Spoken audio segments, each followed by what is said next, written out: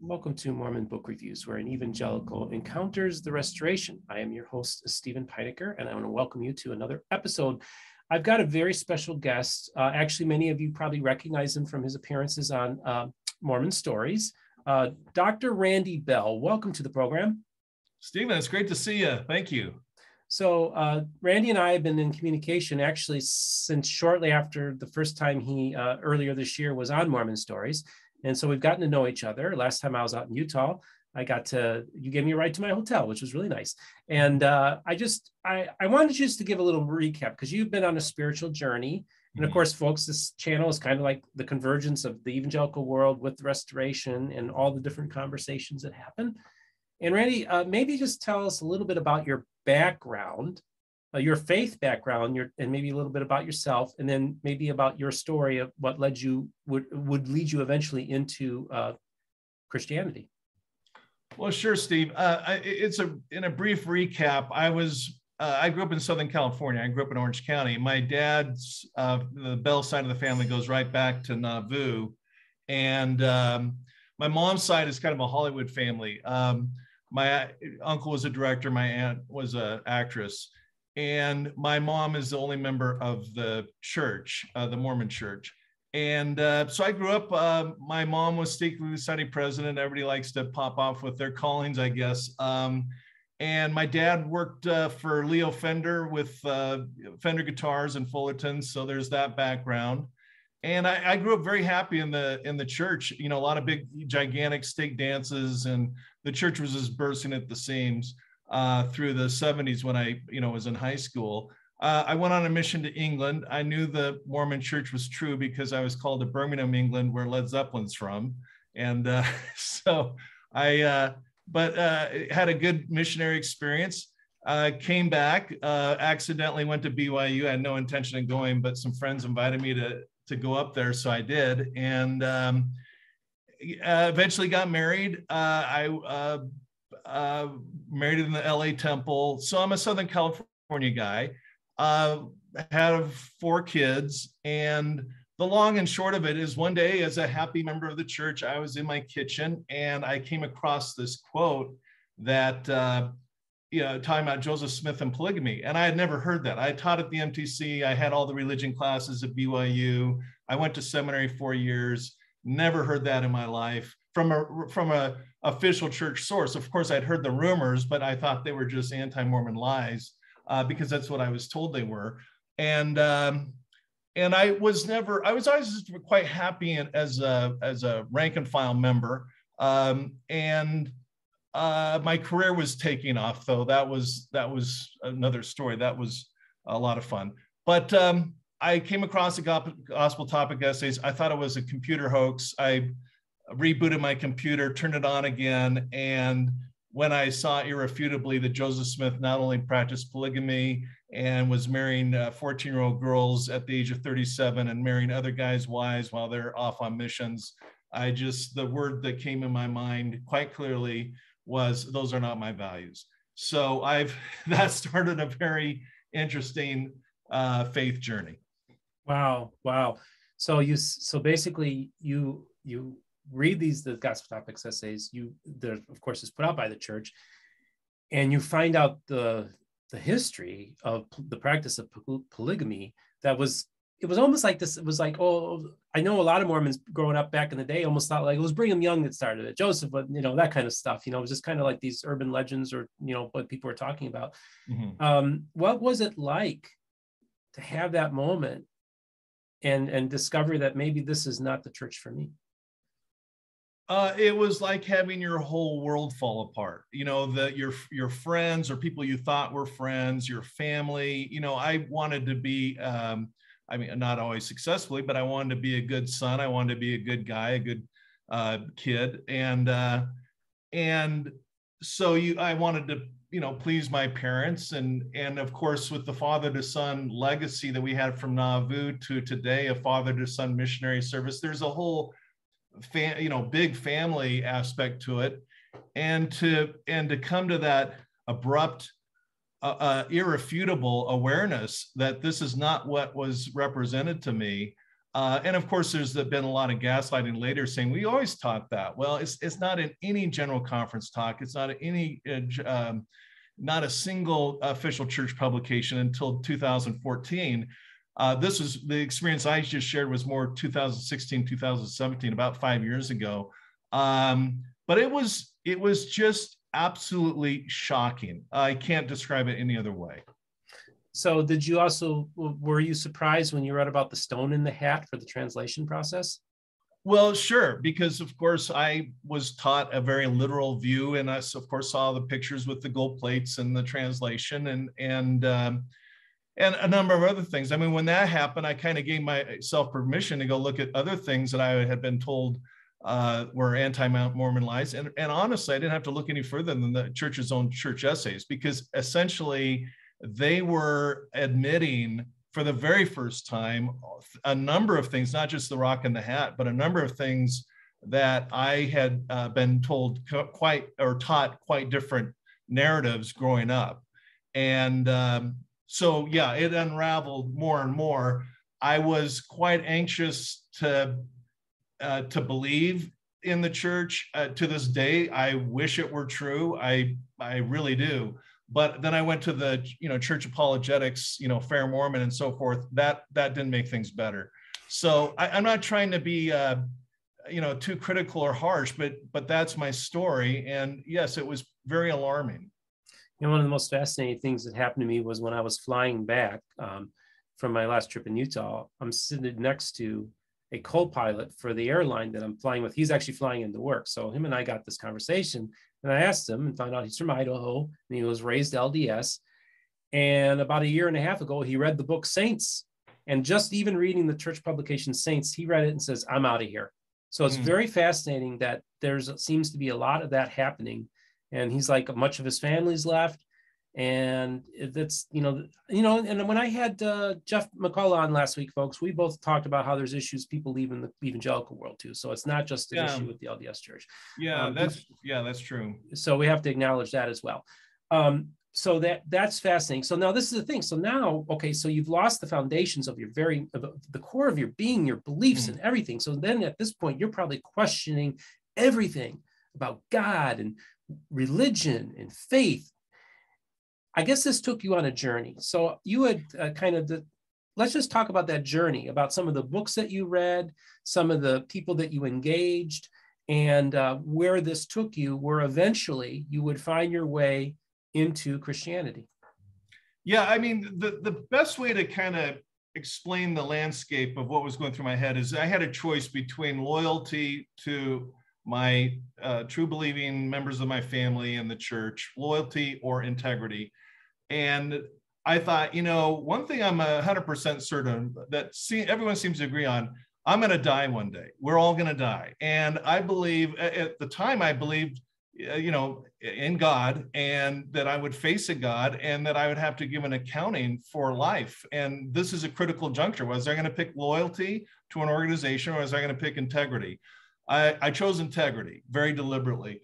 And I brought some visual aids, Steve, but this is the set of notebooks I've been carrying around in my car because I'm up here in Park City. Ski season just wrapped up, and I'm getting ready back to California. But I carry a number of books with me, and I'd like to share some with you. But I just went from being a lazy learner, just kind of complacent in the church, to a very active learner and compiling notes, listening to podcasts. And I kind of put together a framework. I was going to go back to my doctoral studies and study critical thinking. And then I was going to look at science, because I was really, I'm a sociologist, and while I do statistics as a hard science, I'm not really a natural scientist. So I wanted to look at that. I was fascinated with atheism. I had lunch once with Penn and Teller for an hour and a half and talked about atheism. At the time, I was preaching Mormonism to him. I wanted to look into evolution. I had really never studied that properly. Deism. I wanted to look into near-death experiences.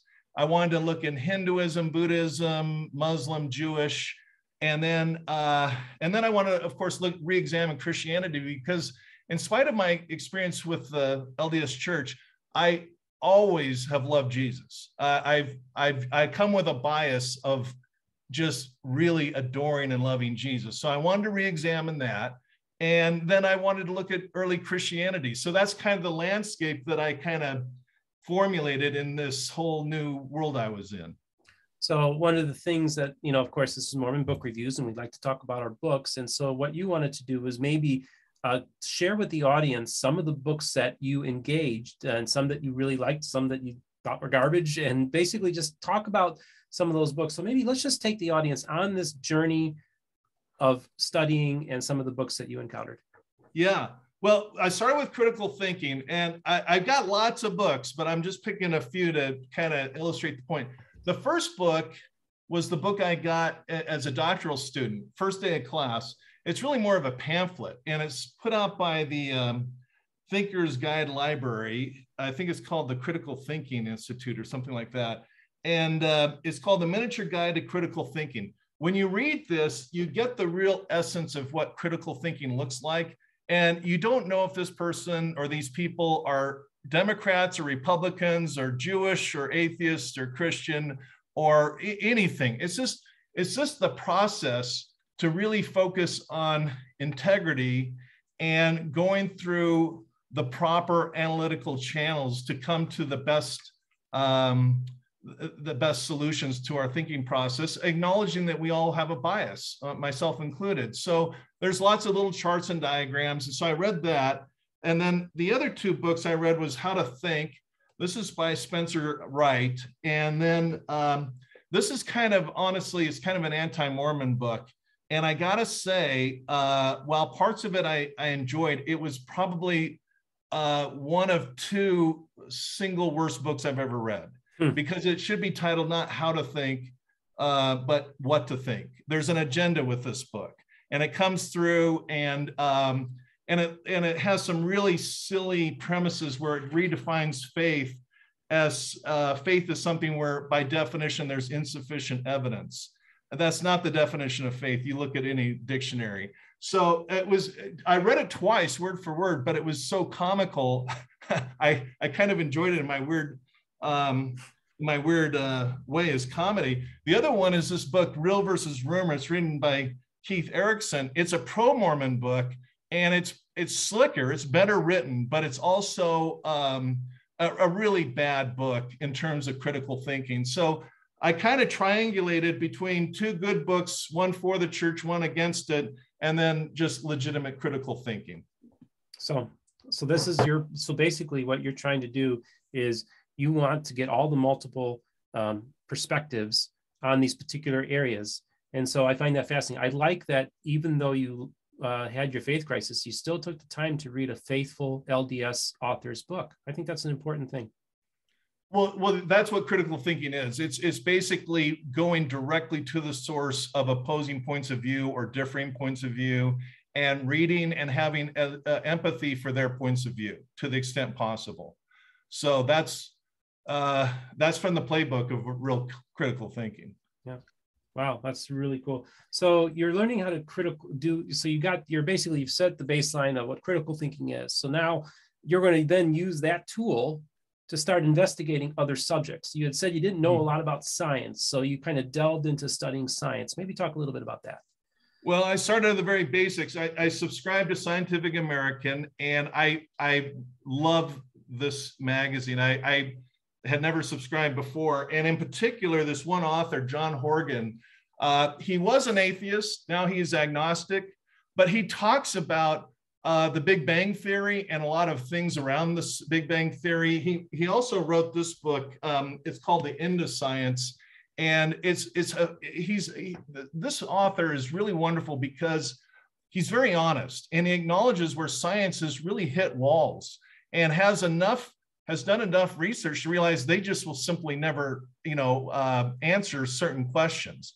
And in fact, and those who try go into ways that make, frankly, Jesus turning water into wine look like, very rational and very easy to do, because quantum mechanics gets really, really crazy, really, really fast. So I've loved this author. I could talk about him all day. Books like this, We Have No Idea, against a science book. but it's kind of a fun book with lots of illustrations on how science has just dropped the ball, pseudoscience, bad science, good science, but good science that's hit walls again. And this book, The Mystery of Life's Origins, the point being is that science, the punchline of all this is that science and quantum mechanics have come to the determination of things like quantum entanglement, where protons interact with other protons hundreds of miles away, or electrons or protons can go across the universe and back instantaneously with no time travel. Solids can go through solids. It sounds like Jesus walking through a wall is quite plausible according to science. And the word used in science now is translogical, which means it's illogical, but it's happening. It's been scientifically measured. And the more I looked into quantum mechanics and quantum physics, the more crazy it got. And so this nice, tidy notion that science is real, that maybe sixth grade science is real, but once you get into the high, big leagues of science, it's really phenomenally interesting, AKA crazy. Fascinating. And I think it's important too, folks, is that, when we talk about, I know a lot of people who have left the LDS church often gravitate towards atheism, but I also think it's important that we recognize that the idea of the scientific method comes from the Western Christian tradition. So the very thing that is used to criticize Christians or Christianity religion was developed by the Christian worldview, which I think is important. Now, before we go on to the next subject, what I want to do is for each one of the topics we're talking about, I want you to pick one book. So in the science area, what's the one book that you would recommend that somebody read? I would read, honestly, it wouldn't be a book, it'd be a Scientific American. Okay. That magazine. Scientific American. Okay, great. And that is a fantastic. When I went through my atheist phase, I read a lot of those magazines. And Skeptic Magazine. I love Skeptic Magazine too. I haven't got that. There's more on my plate, and that's on my list. And on critical thinking, I would get this little handbook. It's all these books are on Amazon everywhere, but critical thinking. So I'm going to try to provide links for quite a few of the things we're posting here. So now you go and you delve into science. So you learn that science, the more you get into it, the crazier it gets, which is fascinating. So then let's talk about where do you go? Where do you go next? Well, before that, I just want to quickly mention, I was really shocked because I had this notion in my head that all or virtually all scientists were atheists. That's just a myth. In the last 100 years with the Nobel Peace Prize in the sciences, 65% have been Christian, about 21% have been Jewish. So the Judeo-Christian, segment of society accounts for the vast majority of the Nobel Peace Prize sciences. And another, quick little fun fact was that we talk about the Big Bang Theory, and we think of that, at least I thought of it as contradicting the Bible, and I thought of the Big Bang Theory as evidence that supported atheism. I couldn't have been more wrong. The Big Bang Theory came from Georges Lemaitre, PhD, has 2 PhDs, one from Catholic University and one from MIT in physics. And he got the idea for the Big Bang Theory from reading Genesis 1, chapter 1, verse 1, and a God that pre-existed time, space, and matter. He came up with the Big Bang Theory. The science community, including Einstein himself, was dead opposed to Lemaitre. Lemaitre won out. And somehow that's morphed into this notion today that atheism came up with the Big Bang Theory. Couldn't be more wrong. Well, and that's important because, Fred Hoyle came up with the term, the Big Bang, as a derisive name for it. And then this is the thing. A lot of scientists were reluctant to embrace the Big Bang Theory because it literally confirms the Christian idea of creation ex nihilo. And that's a Christian doctrine. And they even said, this sounds way too much like Genesis 1:1. So to me, hey, that's that in the beginning, man, we got that right.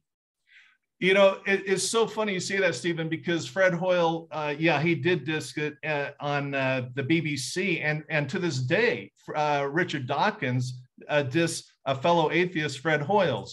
So the atheists can't even agree with themselves on the topic, but the whole topic's fascinating. When you actually read the facts surrounding the whole thing, it's very, very revealing. It is fascinating. I think that is one of the most important advances that confirms the Christian worldview is the Big Bang Theory. So, yeah, I would. There's something to that. So the next thing I did, Stephen, is I took on atheism. And honestly, it was kind of like when I went to Amazon and I got all the premier, I guess you would call them, atheist books, I was almost afraid to hit the buy button. It's like I'm doing something really evil here, but I did it. And I got Richard Dawkins, the God Delusion. And then when I was having lunch with Penn and Teller, he recommended The Blind Watchmaker, which I read. And of course, it's kind of a dichotomy where Dawkins is talking about evolution. It's either evolution or religion. And that's kind of the, frankly, false dichotomy that Richard Dawkins sets up. I bought this book, which is kind of a compilation of Hitchens and Harris, Dawkins and Dennett. And then, of course, Christopher Hitchens, God is Not Great. And then Dennett, Breaking the Spell. And then Sam Harris, Waking Up. And what struck me when the books all came in, I just thought, this is sheer arrogance. I mean, Sam Harris is telling us that we're asleep. We need to wake up, according to Sam Harris. And God is not great. I guess Christopher Hitchens is, but, the God delusion, as if anybody who believes in God, which is 92% of the planet, is delusional. And then Breaking the Spell, like we're all under some kind of spell. So the titles themselves were profoundly arrogant. The book that I really zeroed in on was, in fact, you can see my tabs where I read this chapter at least 20 times, chapter 4, took a lot of notes. And to cut to it, because I know our time is limited, his arguments using critical thinking just evaporated. They were just really, really silly arguments. I'm happy to go into that. That would take probably another episode. Which book was that? Show the audience. The God Delusion. Oh, okay, yeah. Richard Dawkins. Yeah.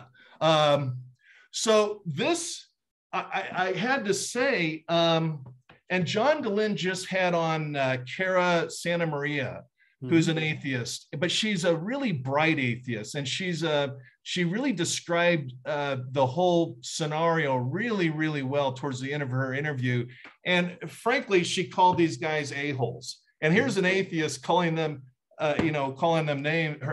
names. The point being, if atheists are right, they really got up their game and really find new heroes to worship, because these guys, when you actually buy the books and read them critically, their arguments don't hold water. First of all, I have to say one of my favorite writers of all time is Christopher Hitchens. I love reading him.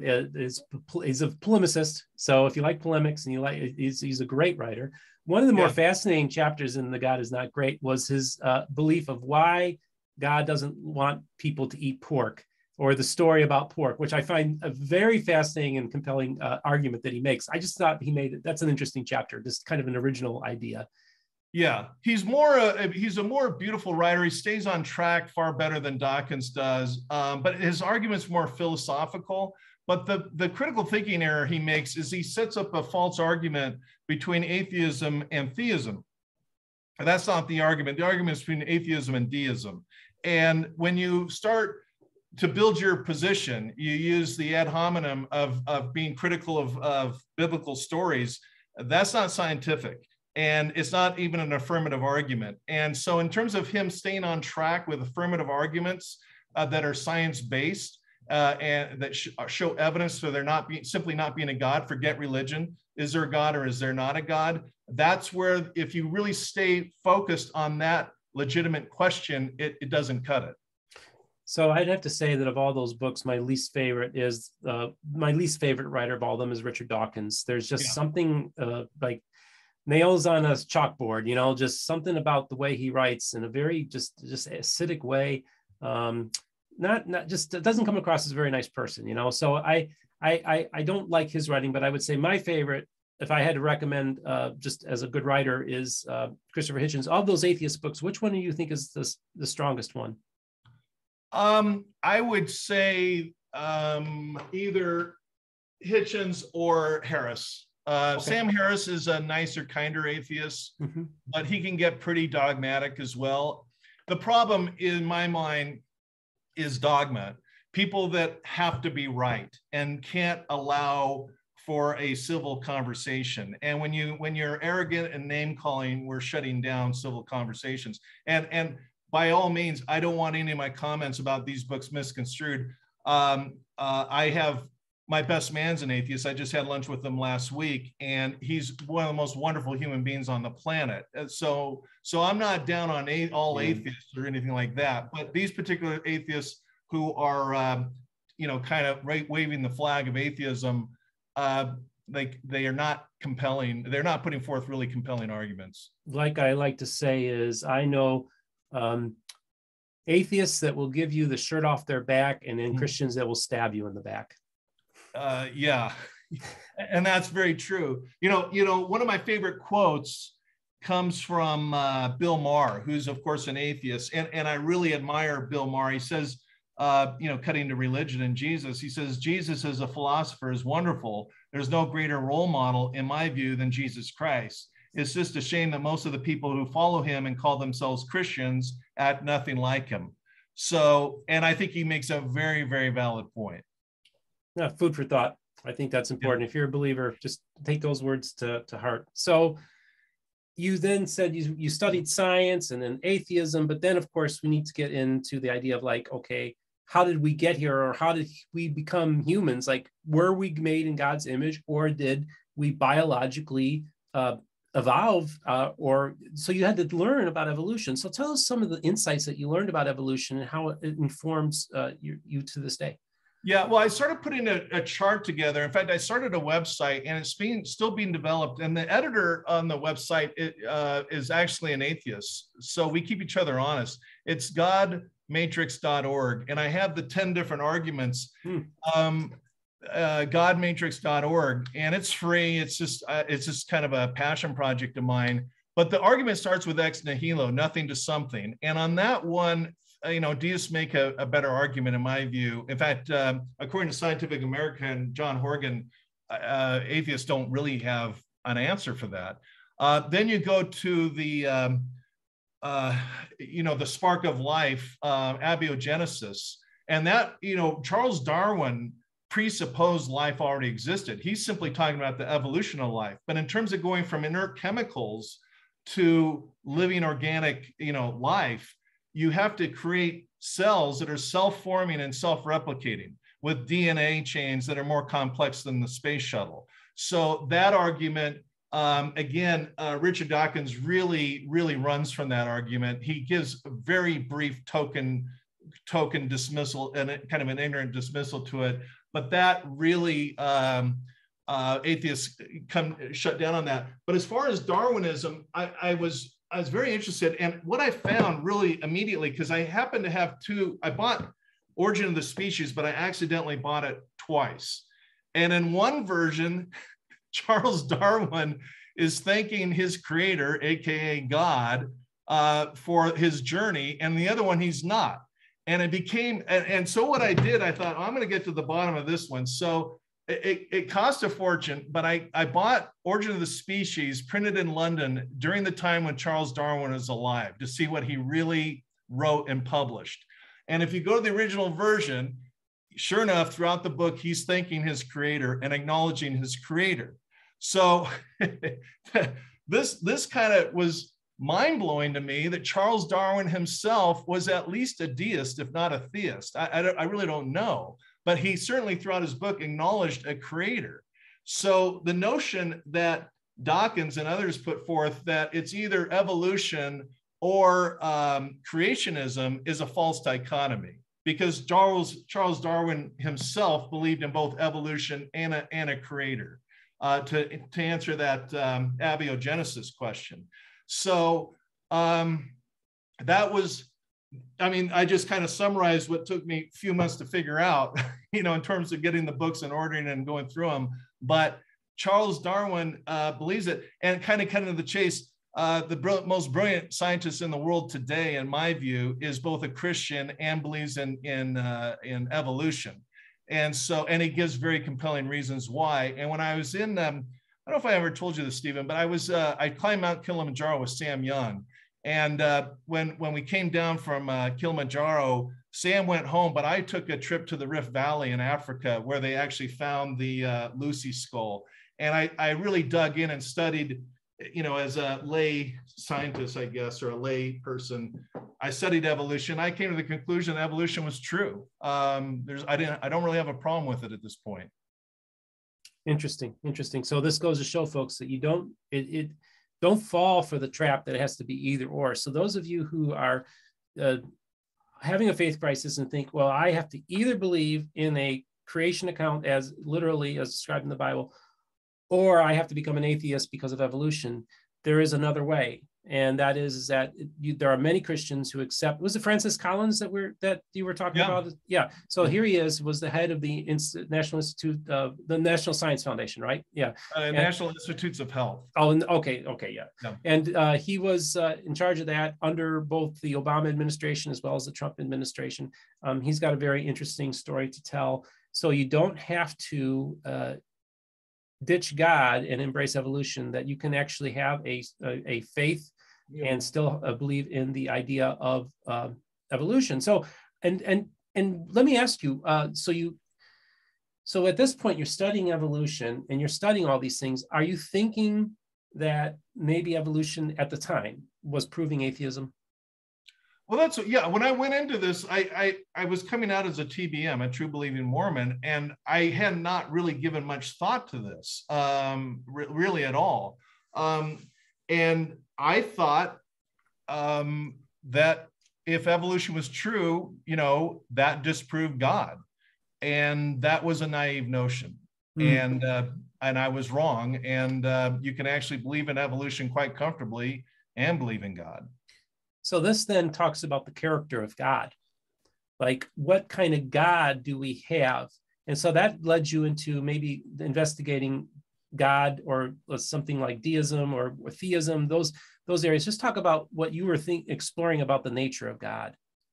Well, it was clear that God, whatever God looks like, has abilities far beyond our own. This idea that life came spontaneously from primordial soup, which is the explanation you get, just doesn't add up, because the DNA chains are billions of characters long. It's literally like dozens of Encyclopedia Britannicas dropping from the sky and just thinking it's a random accident. Because when you get into a single cell, even the most simple algae cells, the DNA in that, the structures, and the fact that they're self-forming and self-replicating, and the DNA within them is so long and so complex that it literally could hold an encyclopedia of information. And if it's not reproduced right, it will malfunction and die. That, as Francis Collins calls it, and I'm a big, I'll just come out and say, Francis Collins, I have nothing but grand admiration for. He points out just the utter complexity of it and the improbability of that just accidentally forming, as well as the fine-tuning argument. We've kind of skipped over that one too. So we got abiogenesis, we have ex nihilo, we have fine-tuning, and the explanations that the atheists are giving, they always seem to want to go back to evolution. And I'll give atheists evolution. Here you go, you got it. By the way, Charles Darwin believed in God and evolution. So do I. So I'm more of a Darwinist than they are. But let's talk about the other issues, and that's where they really kind of are reluctant to engage. Yeah, that's very interesting. Very interesting. So now you're trying to put something together where you're talking about faith and everything like that. And so your worldview, like I said, we lost everything. So you're going through this journey. What kind of God were you putting, like, that you were thinking? Well, yeah, like, because you had mentioned deism. Was deism maybe an area that you thought about following? I was honestly, with my world crashing, I was open to atheism. When I started this journey, I was open to atheism. I was scared of it, but I was open to it. I was open to deism. I was open to Hinduism. I was really open wherever things took me. And I'm still that way to this day. If I'm wrong, let me know about a book I don't know about, and I'll read it. And if it's compelling, I'll go with it. But I didn't really have an agenda. I felt like I had not gotten the full story about where I'd spent decades of my life. And then at this point, I'm 63. I got limited time on this planet, like the rest of us. And I wanted to cut the baloney and get at factual, good information. Wow. So tell me, where do you go? What's the next step in your journey? Well, the next one was okay. Atheism isn't putting forth really very good arguments when you actually read them, aside from the jokes and the sarcasm. So I started reading books like The Physics of God. This is a great book because, Stephen, it talks about the split light experiment. And it goes back to science. A lot of this is interwoven. A lot of these, when we talk about God and quantum mechanics, there's actually an overlap. Because here with the split light accident or split light experiment, they found that they were getting different results. By the way, light was acting both as a wave and as a particle, which in the world of physics is really perplexing, to put it mildly. Even more baffling to science is that they would get different results dependent upon if the scientists were actually observing the experiment, or if they turned on the experiment and walked out the door and nobody was observing it. In other words, particles were reacting and interreacting with human consciousness. Well, there's no explanation for this other than a supernatural explanation. And of course, we get into the God of the gaps arguments, and I've been through that, and we can get into that if you like. But books like this, and then this book, Lee Strobel, The Case for the Creator, where he interviews a number of PhDs around the country. Patrick Glenn, God, the Evidence. This book, Timothy Keller, The Reason for God. This book, I Don't Have Faith to Be an Atheist. And finally, Josh McDowell and Evidence That Demands a Verdict. So the point from all this, and again, I'm greatly condensing the conversation, is that the atheists at this point in my mind, atheists have fallen flat, although they make some good arguments. I'll concede that for sure. But more likely than not, there is a higher power. There is a creative force, an intelligent creative force. And that seemed pretty apparent from looking at the science of it all. So of all those books, tell me which ones you would recommend. I would probably, the one that woke me up to the split light experiments and the interactions with human consciousness, that was the greatest aha moment in this pile of books, I think. Okay. Yeah. Interesting. So were those all written by Christians or evangelicals, or? I don't know. Some of them were. Lee Strobel, of course, was an atheist that came out of Yale Law School. His wife became a Christian. He thought she was ridiculous for that, was going to set her straight, started studying science and God and so forth, ended up becoming a Christian himself. Some of the other ones, I just don't know. Yeah. It's more about science than their personal belief system. Sure.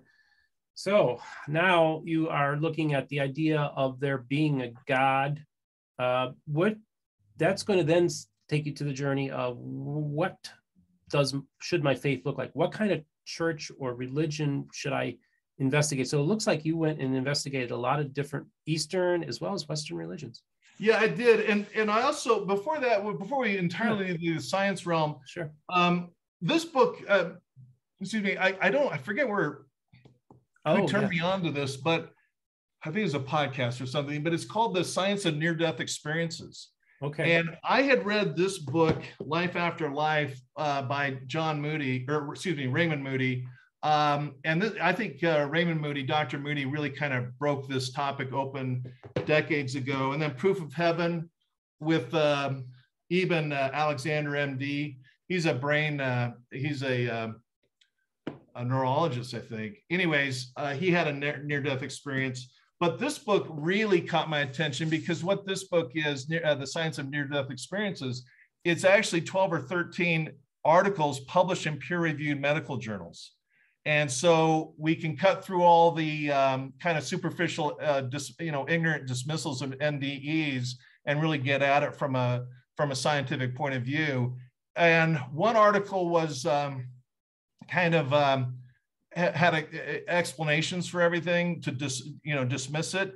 The other dozen articles pretty much rebutted and refuted each of those arguments, because there were in here were documented discussions. For example, a blind woman who was born blind, had never seen in her life, is on the operating table. She clinically dies for a substantial amount of time. She is resuscitated by the medical team, and she is able to describe in vivid detail everyone in the room, even those who never spoke, the equipment, who was in the next room, just such incredible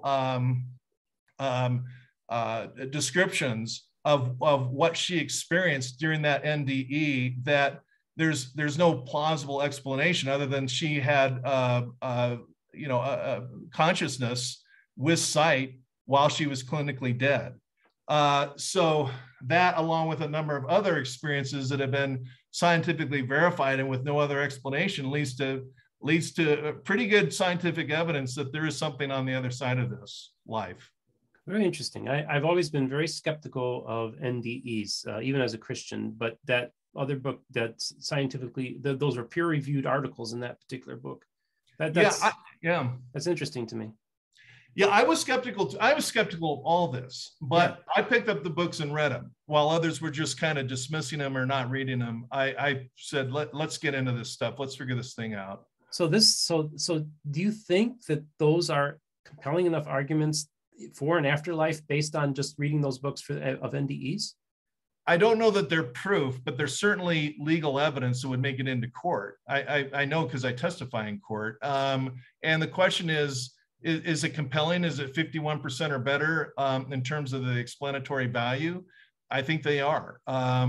And I don't know that NDEs are really reconcile with the Bible per se, but at this point in my journey, I'm not really thinking about religion. But in terms of there being consciousness outside of our lived experience now, the evidence is, and by the way, there are literally millions of these cases, literally millions. It's pretty overwhelming. Fascinating. Yeah. So, I'm thinking here, folks, as I'm talking to you, 2 years ago, a little over 2 years ago, I would have called myself an atheist or maybe an agnostic. I never would have thought in a million years that I'd be having these conversations as a believer again. So this is pretty wild, because so many of these books that you've read, especially the Atheist, the Science, because I did the same thing. I followed a very similar journey as you and I were comparing notes about our stories. We followed very similar pattern of, feeling like we didn't know a lot, so we need to jump in and just educate ourselves.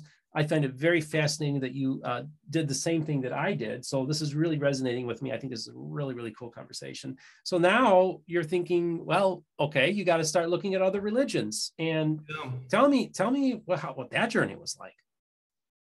Well, it was crazy because, of course, I had been brought up quite candidly, very honestly, in the LDS church, you're taught that all other religions are wrong, all creeds are an abomination, all other professors are corrupt.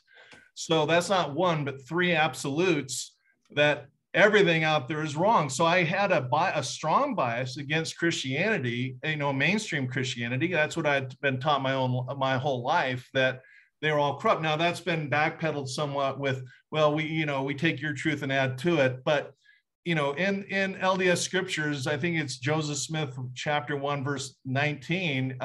He's quoting or presuming to quote God as saying they're all wrong and all abominations and all corrupt. So again, I had a strong bias against Christianity, but I have a buddy in particular in Las Vegas who's been on my back for decades to become a Christian. We would argue, just these, insanely ineffective arguments we've been having for years over Mormonism or Christianity. And I called him up and I said, hey, Mike, you know, I am out of the Mormon church and I'm willing to listen to you. I'll be honest, I'm skeptical, but I'm you know, let's talk. And but instead of, you know, me listening to everything you say while you're talking, I'm formulating my rebuttal. I'm willing to really listen to what you say. So he turned me on to C.S. Lewis, Mere Christianity, an atheist who became Christian. And C.S. Lewis, I think he comes from Cambridge. Oxford. So he's a brilliant guy. And then back to Lee Strobel, The Case for Christ. I've been through this book at least twice. Again, the Yale law guy who was trying to, you know, get his wife out of Christianity as an atheist. This book, this recently came out. You can see I got it tabbed up pretty good. I went through this book pretty carefully. A Person of Interest by Warner Wallace. He's a UCLA guy. He's a homicide detective who uses abductive reasoning to piece together a case. And then Cold Case Christianity, also by Wallace. And then A Case for the Resurrection of Jesus.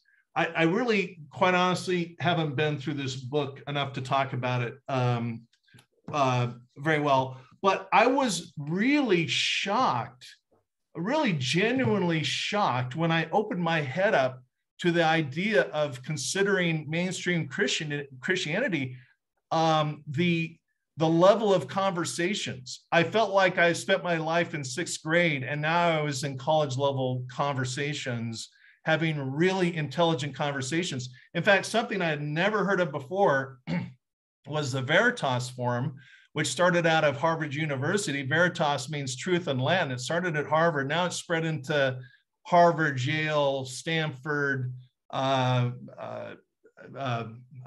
University of Chicago, University of Texas, UCLA, where I did my grad school. It's everywhere but BYU. I think they'd be happy to go to BYU, but you know, BYU is somewhat insular. I learned that as an undergrad student there.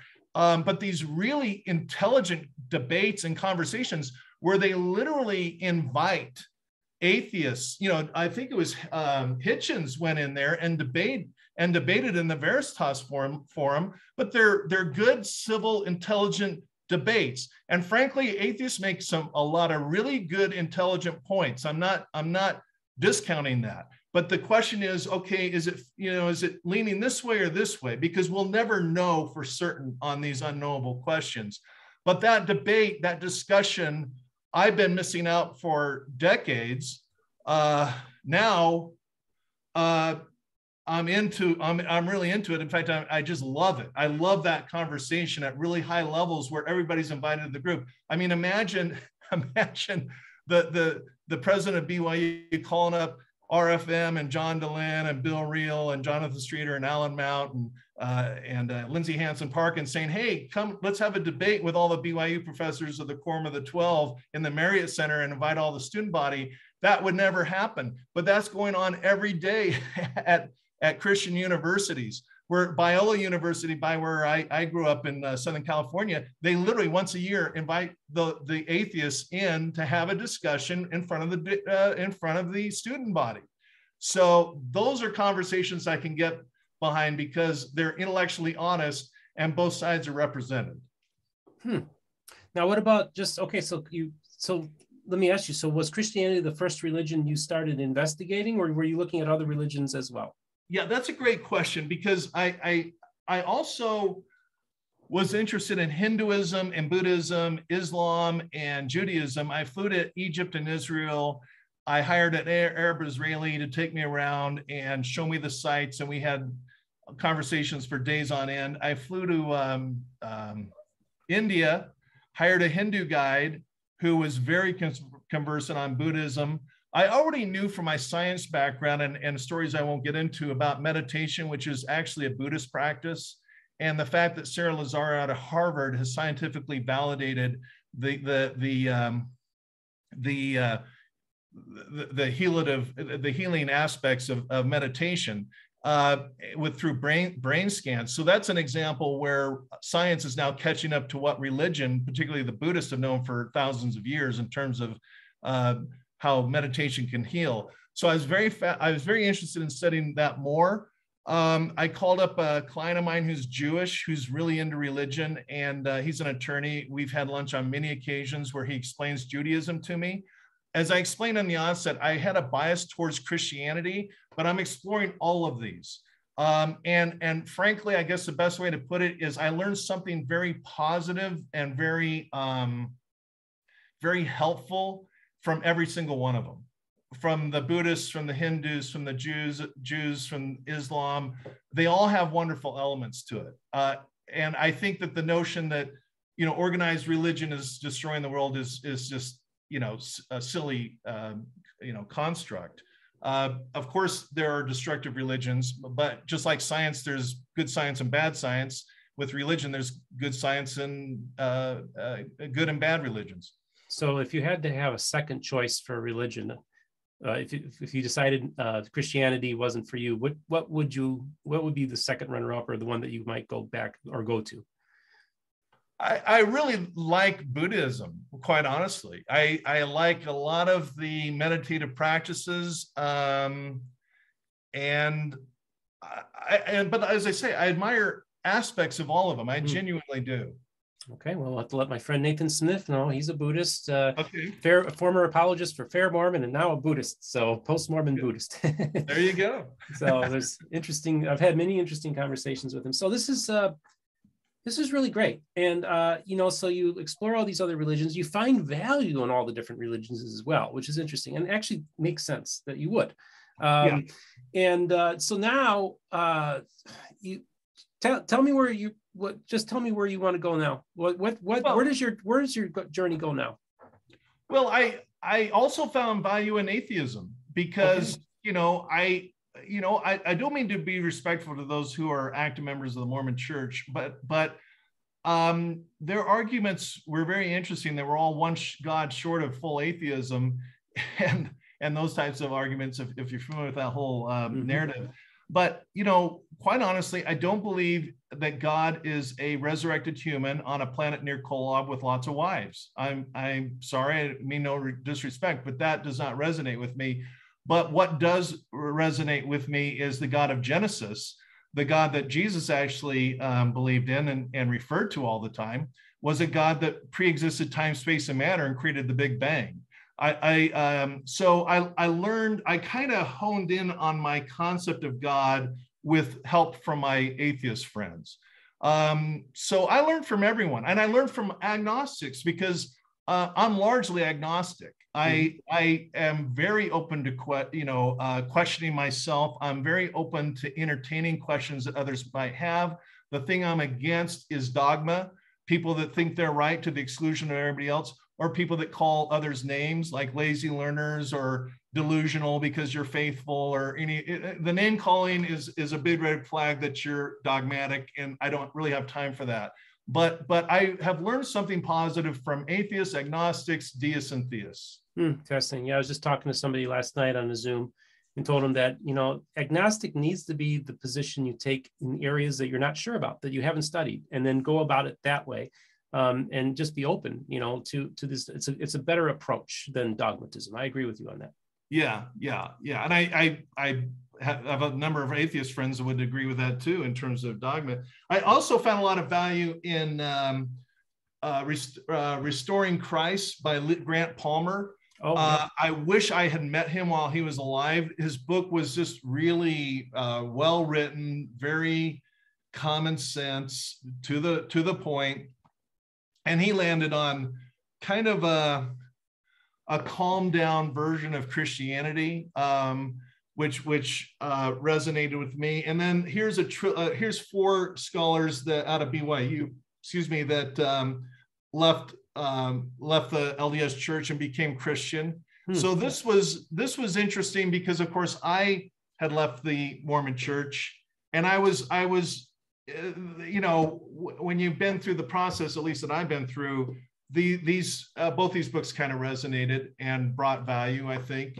And then I think the best books I came across that I don't have the adjectives for them, is Michael Gillian out of Harvard. This guy, he wrote a book called Believing and Seeing. He taught physics at Harvard University for years. And then he was on TV, I think on NBC. He was an atheist. And the more he got into the science at Harvard University as a physics professor, the more he saw compelling evidence that suggested a higher creative force can't not be explained as accidents of nature. His book it was brilliant. Signature in the Cell by Stephen Meyer. He's out of it's either Oxford or Cambridge. And he talks, I mean, this is an intense book, but he talks about the complexity of the DNA and the fact that DNA is storing information. It's like a jump drive on steroids, but it's the size of a single cell. You can't even see it with your naked eye, and yet it has more information packed in it than an entire set of encyclopedias, as we were talking about earlier. That's where I learned about this from this. I keep forgetting, Cambridge scientist. And then probably my all-time favorite book in this whole, and I got lots of books, I'm sparing you, not telling you about, is The Language of God by Francis Collins, PhD, MD out of Yale, who ran the $40 billion a year budgeted National Institutes of Health, was an atheist. He is the guy that President Clinton introduced with the Human Genome Project. I think it was in 2020. And probably the brightest scientist on the face of the earth today. And he talks about his journey from science and atheism to Christianity. Very, very intelligent, very bright.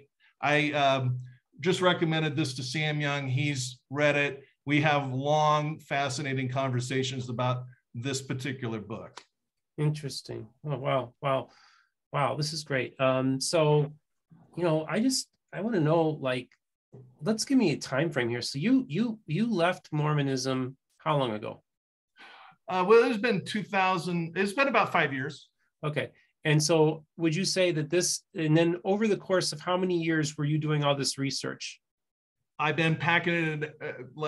I put time into this every day since my whole world fell apart. So essentially, this is an ongoing project you're doing. Yeah. That is fascinating to me. Wow. And so every day for the last 5 years, you've been, I tell people in my journey, I said, I read myself out of Christianity. And I find it interesting that you read yourself into Christianity. Interesting. Yeah, but I wouldn't describe myself as necessarily a born-again Christian or even an evangelical Christian. I know you do, and I respect that. I'm more of a first century. My Christianity, well, we'll get to that in a minute, is very, very basic, essential driven. I'm not too worried or at all driven with non-essentials. And in Mormonism, a lot of I didn't know what essentials and non-essentials even were. Mm-hmm. I didn't know what the Jesus Creed was. There was so much I thought I knew all about Christianity. In fact, I knew all about everything because I knew my church was true. When I kind of got out of that mindset, I learned how much I didn't know and how much I didn't know about mainstream Christianity. Mm. So I subscribed to Christianity Today. I was shocked how open and it takes on hard issues and it calls out bad behavior within the Christian church itself. It's a very, whether you're Christian or not, it's a very respectable dialogue going on rather than just this perfectionism, everything's wonderful kind of worldview. And then another magazine I got was Biblical Archaeology, where they're finding, evidence of there actually being a Pontius Pilate. Of course, there's actually a Jerusalem, and they're always finding these inscriptions and thing. And it's really interesting to see the amount of archaeology that's coming out by non-Christian archaeologists. Everybody's welcome to the party. Mm-hmm. I started getting into, Richard Rohr and Rob Bell and Eckhart Tolle, Mm-hmm. and on my Mormon Stories thing, John labeled that as his thumbnail was I'm a progressive Christian. I'm really not a progressive Christian. I don't know what I am. I don't know if I landed on the right action, but that's kind of Eckhart Tolle Christianity. I would consider. I believe the resurrection's literal. I base that on some of these other books I've glossed over. And another thing, I'm really kind of a quasi fan of Bart Ehrman. Yeah. He's obviously a very bright guy, and there's a lot of misconceptions about Ehrman. He's not an atheist; he's agnostic. And it wasn't the biblical transcripts that drove him out of Christianity. It was the arguments over evil. Yep. And I've seen some evil because my career is studying disasters. So I've kind of come to terms on that. And then just to button it up real quick, Stephen, Bart Ehrman also wrote this trilogy of books on the Apostolic Fathers. And this is going back to the 3rd century and early writings of Christianity, because I wanted to see what Christians were saying before all kinds of man-made stuff was layered on top of it. And it looks very different than what some churches look like. And the Apocrypha, of course, which we don't learn about in the Mormon church, or at least I didn't. And the final book is my favorite. I lied when I said it was Francis Collins, but I never heard of this before as a Mormon, the D.K. This is a 1st century document. It's really more of a pamphlet, very brief. And this was kind of the church handbook. And it really hit me like a board over the head how simple Christianity is. It doesn't need, bookshelves of explanation. It's a very simple belief system that is a nice, healthy North Star. When we start layering on top of it, it starts going in weird ways. I worked on the Heaven's Gate cult, case, and I saw that weirdness, and they called themselves Christians. So Christianity, granted, can go in some bizarre twists and turns, but if you get back to the very basics, there's not a lot to really argue with. Okay, that's fascinating. So you, in one sense, want to get back to 1st century Christianity.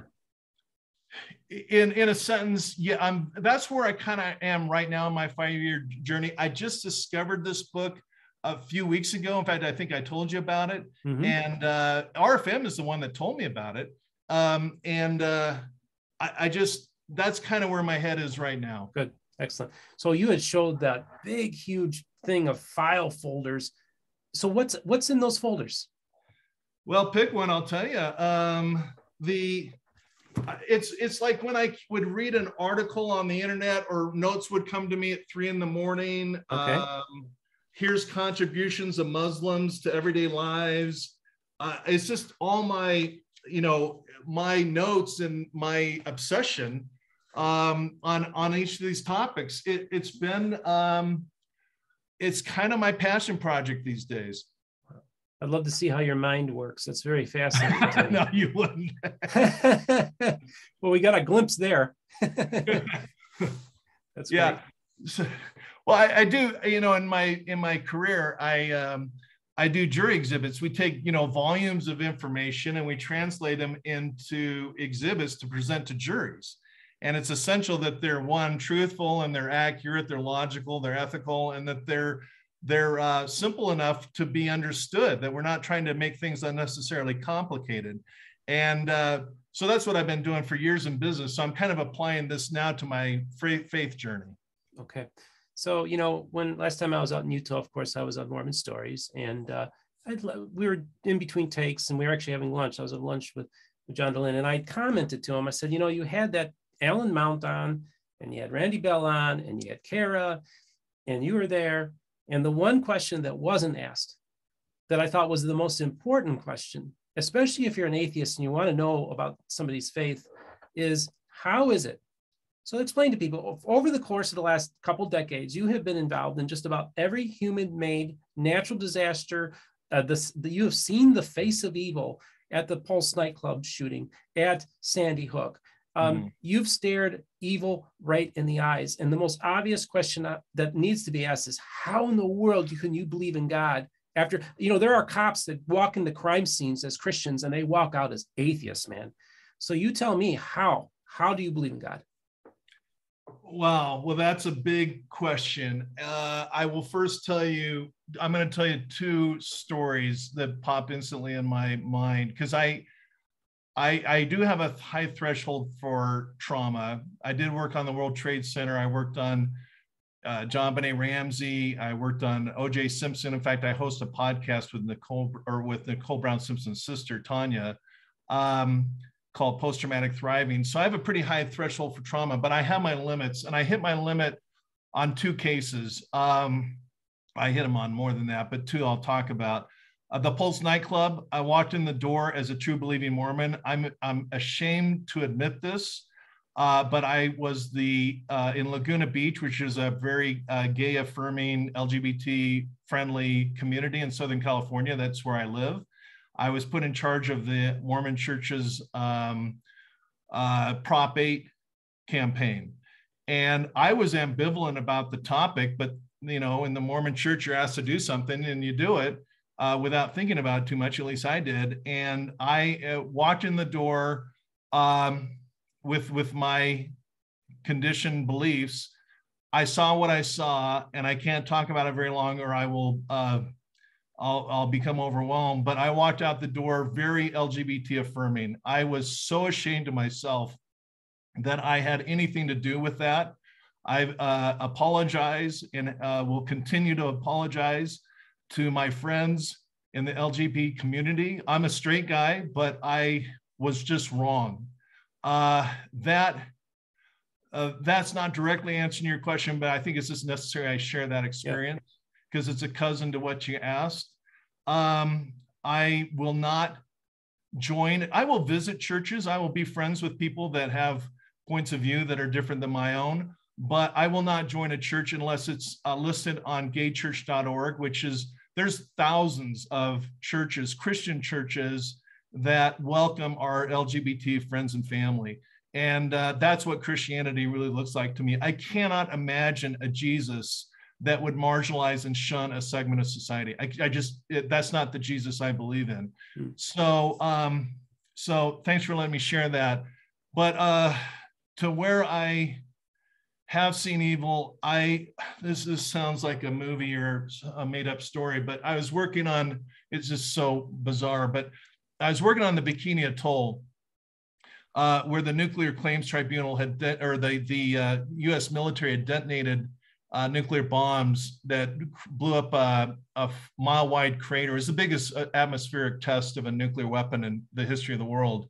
And I was working on that case, and I represented people that lived on 4 islands that had radioactive fallout. And it really hit me because the guy who really spearheaded the case was a very quiet, gentle island man who lost his daughter to leukemia shortly after, or from radiation poisoning, I should say, shortly after the nuclear test. So there was a strong emotional feeling there.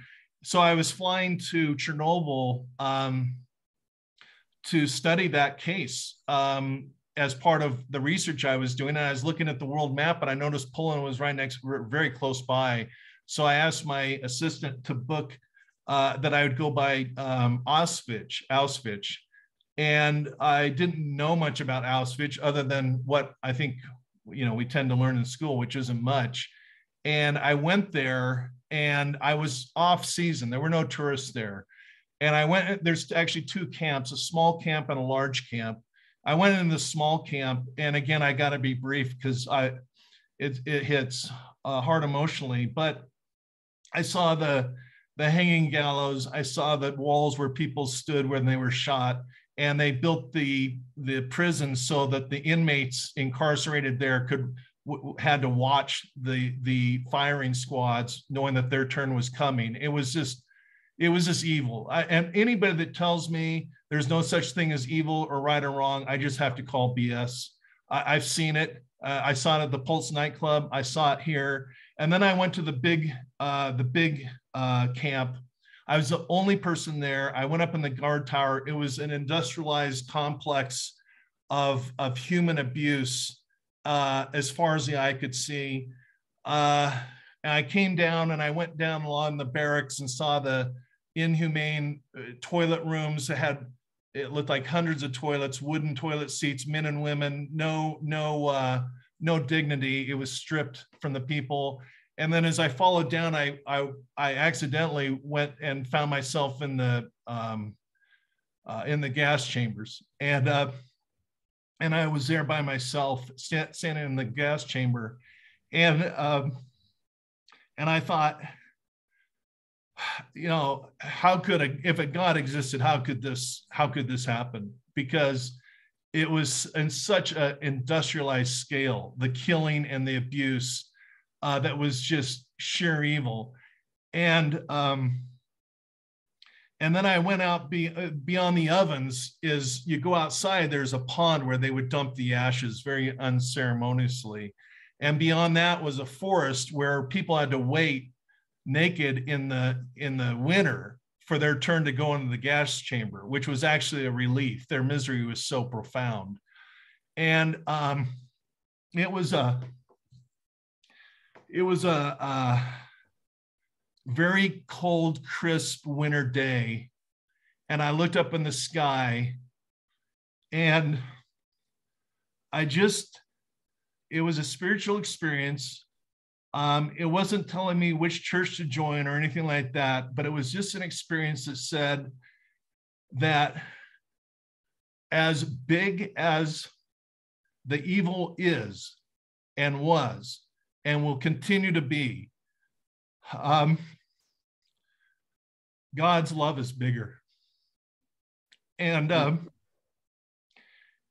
got to admit, I did have a improper thought that I hope there's a hell, because I want Hitler to go there and some other folks. But that thought went away, because the thought that came to my mind wasn't punishment. That was my thought. The thought was, if there's no God, these guys, these war criminals, these butchers, Stalin and Chairman Mao, which I might point out were atheists, they'll get away with it. That will be the end of the story. And a hope in God, a belief in God, a faith in God gives hope for a reconciliation. I didn't say punishment. I said a reconciliation. So I have seen, according to the BBC and NBC and CBS and everybody else, I've seen more disasters on planet Earth than anybody. And I can't argue. But I do believe in God, because I believe that love trumps hate. And with every disaster I've seen, as much evil as I've seen, I've always seen more love and good, kind-hearted people come out of the woodwork that will give their shirt off their back. They don't have much money. They don't have much food. They don't have much in the way of resources, but whatever they got, they'll give. And it's not just the Christians, it's the atheists. When I volunteer in San Quentin prison, I'm sitting next to an atheist guy and an atheist woman on the other side. They're as gracious and kind, or kinder than I am. Christianity resonates with me. But I acknowledge that good and light and truth comes from all kinds of sources. And I do hope for a God. And I think the scientific evidence is there for a God, because that means there will be an ultimate reconciliation of an awful lot of good and bad and evil. Thank you so much, Randy. I really appreciate you sharing those words to my audience. And I think that that's just a very compelling story you told. I understand, I even, when I was on Mormon Stories, I said, listen, I acknowledge the problem of evil. And for those of you who are atheists because of it, I understand and I get it. And I'm not there to try to convince you. I'm just trying to tell you that there's also other ways of looking at it. And I think Randy's is another story, because I don't know if I would be, I don't know if I would believe in God after what you've seen, but I'm just blown away by it. And I think it's just a fantastic testimony, if you will, that you have. And I want to thank you so much for coming on the show and sharing it with us. Well, thank you, Stephen. We've had the chance to visit and become friends. And I think we think in large part in similar ways. And I think what you're doing, I think is just wonderful, because there has been a lot of animosity between Mormons and evangelicals. I love Mormons. I have family and friends that are Mormon. I have family and friends that are evangelical. I have family and friends in all the camps. And the people I want to have over to my barbecue will all get along with each other and respect each other and be kind to each other. Amen. So just to wrap this thing up, man, first of all, thank you for giving us the tour of these great books on Mormon book reviews. And I just want to know, is there any final words you'd like to share with the audience? Yeah, thanks for the chance. I mentioned the podcast, Post-Traumatic Thriving. It's I really believe through what I've seen with trauma and disasters that the biggest problem facing humanity is not drugs and alcohol or workaholism or violent crimes or incarceration. Those are all symptoms of the problem. The problem is unresolved trauma, particularly childhood trauma. So Tanya and I are taking that on. We have had some fantastic guests. In the first episode, I had Tanya on one side of the table. I interviewed her about the O.J. Simpson case, and I had a friend of mine who's Black who was incarcerated for 22 years for murder, a murder he didn't commit, but he was convicted because he was part of a robbery where a murder was committed when he was actually back home. And I asked Tanya, what was your childhood like? And she was playing on the beach with her sisters in their bikinis on Monarch Beach. And my friend JC, who, by the way, was the first person to ever be incarcerated and give a TED Talk while incarcerated, he was talking about eating out of trash cans as a kid and being homeless and watching his aunt die from a drug overdose in front of him, and just a horrific childhood growing up in Oakland. And today, JC's earning a PhD. I just attended his graduation from college. And so people can move beyond their traumas. And so since I have access to media, I have access to a lot of wonderful friends and interesting people. We put this podcast together, and I'm pretty excited about it. So I appreciate you. Let me share that. That's awesome, dude. Hey, everybody, wasn't this great? I'm so glad Dr. Randy Bell came on the program. I watched your interviews on Mormon Stories. Shortly after you did those interviews, you and I were talking with each other. I think John got us in touch with each other. I think you and I and others, there's other people, other Christians that maybe look at things a little bit differently, think outside of the box, and want to have a real constructive dialogue with the Restoration and with people who have since transitioned out of Mormonism. And so I think that we are another voice that they can listen to and at least consider what we are bringing to the table, if you will. And so I thank you. I think we're going to be partners in crime for a very long time.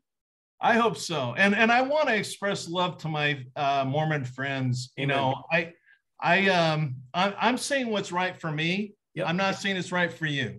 And I no longer, that's all I can do. I just live my life the way I think has integrity. I hope I haven't said anything that's been offensive, and I have. If I have, I apologize. But, you know, whoever you are, where you ever come for, Jesus talked about love, and that's where I'm trying to come from.